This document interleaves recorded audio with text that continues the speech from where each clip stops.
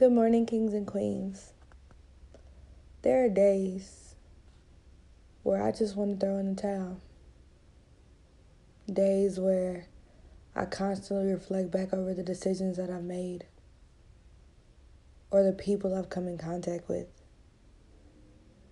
or the places that I ended up or everything that I'm going through. And I question and ask myself, is this really what you should be doing? Is this really what is intended of you? Or is it time for you to stop and throw in the towel? I think about that all the time. But then it gets to the point to where I realize that if I was to throw in the towel, everything that I worked for, everything that I accomplished would have been for nothing.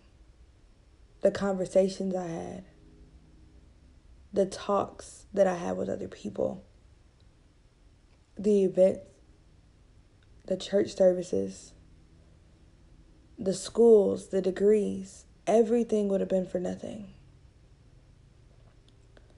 But then I look at everything that is so tangible and I ask myself, could it have just been worse? Could it have been something that we could easily take for granted? And often we do. But on a day-to-day basis, if you're questioning whether or not you should throw in the towel,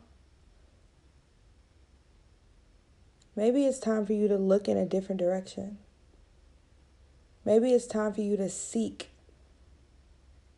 someone to speak to, a different way of dealing with trauma or dealing with whatever's bothering you. At the end of the day, we don't have any room for quitters. The only thing we have room for is someone who is willing to take that chance and take that step to continue to fight on this journey that we constantly want to give up on. If I haven't thrown in the towel, it's because I have so many people rooting for me.